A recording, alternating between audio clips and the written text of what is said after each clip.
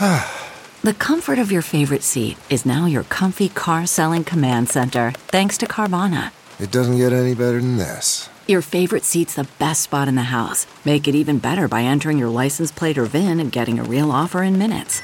There really is no place like home. And speaking of home, Carvana will pick up your car from yours after you finalize your offer. Visit Carvana.com or download the app and sell your car from your comfy place. CarMax is putting peace of mind back in car shopping by putting you in the driver's seat to find a ride that's right for you. Because at CarMax, we believe you shouldn't just settle for a car. You should love your car. That's why every car we sell is CarMax certified quality, so you can be sure with upfront pricing that's the same for every customer. So don't settle. Find love at first drive and start shopping now at CarMax.com. CarMax, the way car buying should be.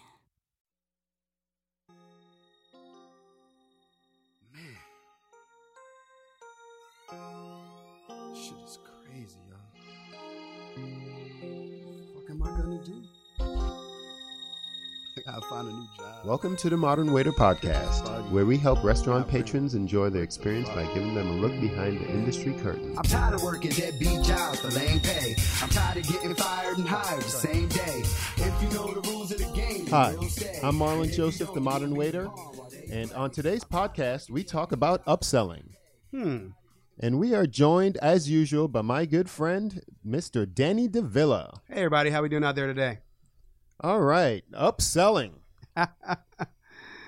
You know, every business in some way or form Has upselling, of course. it's Upgrades, upselling, whatever you want to call it. add-ons, Mm-hmm. and it's very important because I was purchasing some banners, Okay. and that was the inspiration for the show because I went through and I said, "Oh, this is a great price on these banners," and at the end, they upsold me. You know, there was. Do you want different type of poles? Do you want to weigh it down? The tie downs, do you want this to match? And you nickel and dime yourself, $10, $25 every time, and Yep. it's genius. Mm-hmm. So we're gonna Get those checks up, people. That's right. Get your checks up. Ultimately, the business makes money, and you make money. Yep. That's what we call a win-win. So it's valuable to upsell. So can we agree on that? Absolutely. And so in business, there's the way to really stay alive in business or generate business is to have new customers, have the customers come back more often, or upsell the customers you do have. Mm-hmm. And so let's start at the beginning. We're in the restaurant business. Let's start with drinks. Absolutely. Yeah. So the upsell on drinks is pretty straightforward, I think. It has a lot to do with your knowledge on alcohol, whatever category, whether it be bourbons, gin. Every category has their top shelf, their upsells, and things like that. So that's very important to know your categories, whether Yeah, and what you have in stock and all those other things. So let's go through it, mechanically. So what do you do when you upsell on drinks? Actually, I'm pretty my spiel isn't that extravagant by any means. I kind of keep it normal, like very simple. Like I ask the guest what they like to drink normally. Mm-hmm. They'll tell me, and then I'll ask them, what preference of alcohol they like. Like, Okay. do they like, are they Bacardi people? If they like rum, are they, Captain people, or if they're drinking So vodka? let's say they're drinking vodka Mhm. and they say a vodka tonic. Do you usually upsell them or? Always, I'll ask. Well, off the rip, I say, well, what's your preference on your vodka? And that's just, and then they'll just give me a preference of what they like. The Tito's is very popular lately, so I get a lot of Tito's, and that's an immediate upsell compared to the house vodka. Okay. So for me, I tend to, I'm very organic with it as well. Once if they tell me, hey, a vodka tonic, I say one of two things, is great. Let's say we were talking about Tito's, is Tito's okay? Or, I'll say, very rarely do I say what's your preference, because I like to name something, because they just go with whatever you name for the most part. Or they'll just say, I'll take the house, because they're fine with it. And nothing wrong with that. Yeah, there's nothing wrong with that. You know, you're getting the drink. So, and in the case of wine, though, I can use more wine knowledge. Yeah. And I tend to lean on my coworkers that know more about wine, whether it be the bartender or, you know, we have some winos at my job, man. Yeah. Oh, you get wine snobs too, and which is good. I mean, you gotta. But most people aren't. So most people, the average person doesn't know 90% of the time. Yeah. You know. So what do you do with the upsell on wine? People that drink wine usually. I don't drink wine, so okay. I'm kind of on the other end. But I understand, because I've been in the industry so long. I understand the taste for different wines. Yeah. So they'll tell me, hey, I want something dry, or they want something like this. And they'll tell me what kind of wine they want. And I'm really good at pairing with foods and such. Like if they want something lighter, or if they want something, you know, they can go for both. Like Pinot Noirs go with both fish and meat. Yeah, but we're talking about upselling, though. So yeah, so in the case, they say, oh, you know, we're going to have wine with dinner. Yeah. So help us understand what your mechanics. Okay, so we're going to have some red wine, and so we already established that we're going to have wine. Exactly. Most wine menus are going to have the first one might be anywhere from, depending on your place, $8 to $11 a glass, exactly. A glass, and then, you know, not painful on the entry. So how do you get them off of that $11 a glass if they're washy? If they point and they're good with it, you're fine, roll with it. But then how do you get them off of that? I usually I'll recommend a higher, like just a better taste. Like I don't like cheap wine, so if I do drink wine, it's always been a better wine. So I can't recommend the lower end wines because I've never tasted them. So I always recommend the middle road like stuff.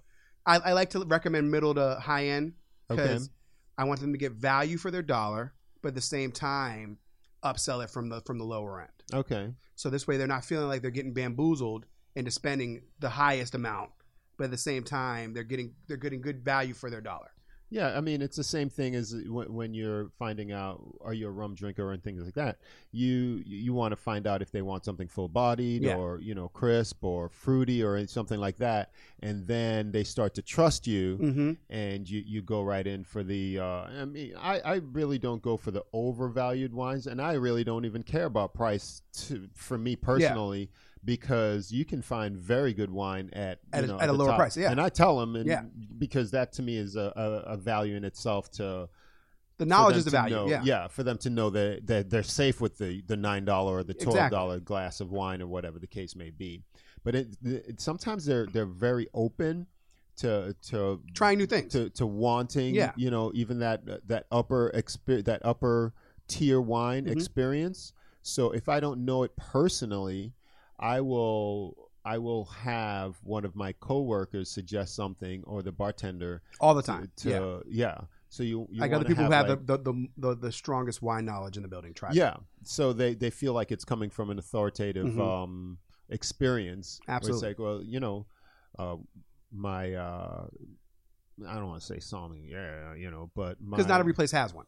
Not every place has one. So I'd say, hey, you know, my bartender recommends this because it matches very, you know, well with blah, blah, blah, blah, blah, exactly. what you're looking for and X, things Y, like and that. Z. So, you know, when I do that with that third party, I feel that they don't really think I'm just, you know, talking crap and, you know, just trying to sell them a bunch of whatever.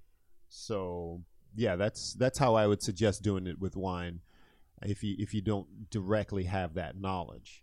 You know, and I feel like I do have a good handle on so many things, but knowing your own wine menu, like even when I go out to eat, holy moly, I could look at these wines and say, I've never heard of these before. Yeah, there's millions of wines it's out outrageous. There. It's ridiculous. I don't know how they have something. I mean, are these vineyards borrowing grapes from each other? I mean, what is going on? Well, that's another story. Yeah, they are. So we'll get a wine guy on and you know, unveil that. You know, and it's so crazy. I mean, they do it in the liquor business too, because so much of the liquor business is branding more so than sourcing and creating their own product. They just kind of put it together And I was talking to a guy that was remarking that, Tito's doesn't they don't distill their own thing. They don't have, grain silos and this and that. When you look at their property in Google Maps, I'm like, "Hot damn, bro! Like you're going deep on them."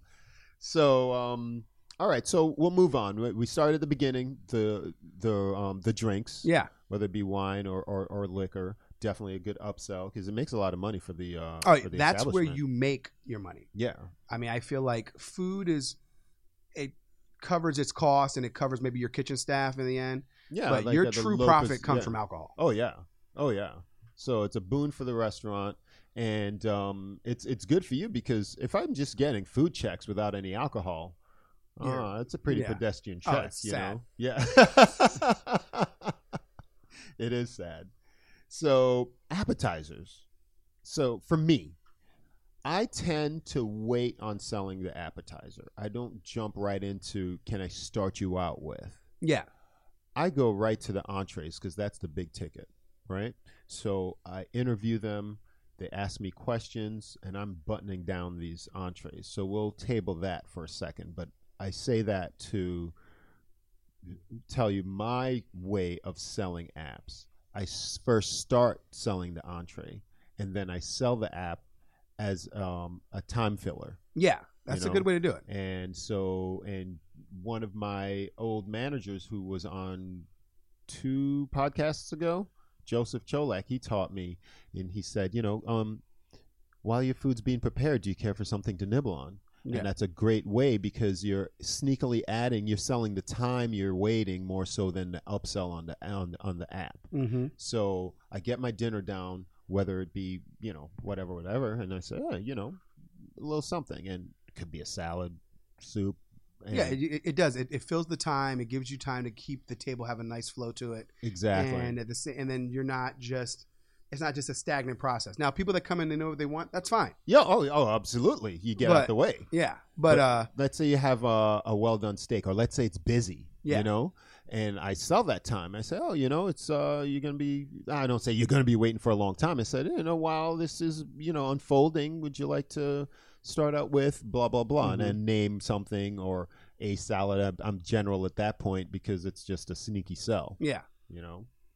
How do you find any? I don't do it exactly like that. I go to the table. My main thing, like as we were just talking about, is selling alcohol. So off the rip, I'm trying to get you to drink. Yeah. Okay. And after the drinks, I come back and I say, do you guys want to do anything to get you started?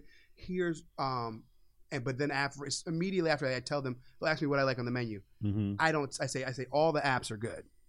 Then I go into specifics about the entrees. Yeah. Because I want them to get certain entrees that I know is going to make them come back into the restaurant. Yeah. And selling an app is a bonus for me, but selling something that's going to get you back there again is my key. You know what I mean? Yeah. And then once I have you hooked, like you said, once you have them hooked on the entree, which is your bread and your butter. Yeah. You go back towards the apps and you give good suggestions and stuff because you don't want to be. I don't want a table to be overwhelmed. Like get a huge appetizer or buy a bunch of apps and then don't get any entrees. Well, that's the thing too. Sometimes the timing is they feel like the apps come next and then they get the apps. I want the app and the entree order at the same time if I can. Exactly. Or at least before those apps hit the table. Then they downshift on you and they're like, woo! Yeah, exactly. So moving on to the main thing, the big show, the entrees. It really depends on the style of restaurant you have. Yeah, for the upsells and stuff like that. For the upsells, yeah, because really. Not every place will have like add lobster to this or add this to that, which are key opponents. You know what I mean? Just adding like small things like, doing like with a steak getting an Oscar style or doing it, adding styles and different things to give your check that extra boost. Yes. That $3-4, it doesn't seem like a lot, but you added the 4 people, that's an extra $15. Yeah. You know what I mean? So it's those little things that are huge, just adding small little, would you like protein with your salad? You know exactly. what I mean? Would you like, and that should just be as soon as you order a salad, if it's their entree, would you like a protein to go with it? You know what I mean? Whether it be shrimp, whether it be chicken, whether it be whatever across the board, that almost doubles the price of your salad. Oh yeah. It's an excellent point. Those are huge. Add-ons are great, like for the places that do have like lobster tails and maybe like a couple scallops or whatever, to kind of give like that surf and turf feeling to a steak. Oh, those specialty sides. Exactly. Put a side on the table for everyone to share, that kind of thing. So you really have to marry the style of restaurant and the menu that you have to work with, and find those key niches and opportunities to upsell, because you do that a few times a night. You know that's significant. Absolutely. We have some sides that are $12, almost $17 and stuff. It's incredible. So you get those in there, or even if the side's like let's say $6, or an add-on of something. I remember when we used to work together, what was a lobster tail, like $21, $19? I think it was $21. Yeah, just add on. Yeah, just an add-on tail, and you sell the dream. You want to make that a surf and turf, exactly. And that's a $50 surf and turf right there. Hells yeah, So and those things are really, when you practice them and they become habit, you're making more money. For the restaurant and for yourself. Yes, in the long run. Very, very valuable. And all those things you mentioned are key. Protein on the salad, shrimp, things like that. I don't necessarily use the word protein. I like to do something specific. And yeah, so now moving on to desserts, which I've admitted to. He don't sell them things. Well, it's not a part of the flip. It's not a part of the flip because it's extra time. Yes. That's my only thing about desserts. It's the extra time. It takes you almost as long because they slow down, they downshift, and they're full and they're relaxing. Yeah, they might double their time in the restaurant with that. They might double their time in the restaurant at least. Another 30 minutes, another 25 minutes. Nibbling on these doggone apps. Yeah, and even if you sell them with coffee, you're still. Whether it's even downshifts even more. Yeah. So I mean, folks, yeah, you're right. You can sell those desserts, upsell. It's an upsell, but in a place where your turns aren't. If you're in a turn and burn place, then it's not feasible for you as a server to do it. If you're in a place where you have the time to do it, then do it. I'm in that place now. Yeah. It's like you have one, maybe two turns. Then there's no problem selling, because then you don't feel bad about it, then, because there's nothing after it really. Yeah, exactly. So, that's the thing. And the desserts are great value, great added value. And so those, and coffee, espressos, cappuccino. Yeah. I mean, I know how to make it. Yeah. They're good upsell, but why do servers hate tea? Hot tea. I don't mind tea. Really? Tea's actually pretty easy. You're the first guy I ever heard say that. Because they think it takes too long, but it's if you do it right, it's just putting water in a cup and keeping it moving. The steps, though. It's the choosing of the tea bag. It's the water, the side of this, that. I don't choose anything. Okay, I put 4 teas in the cup.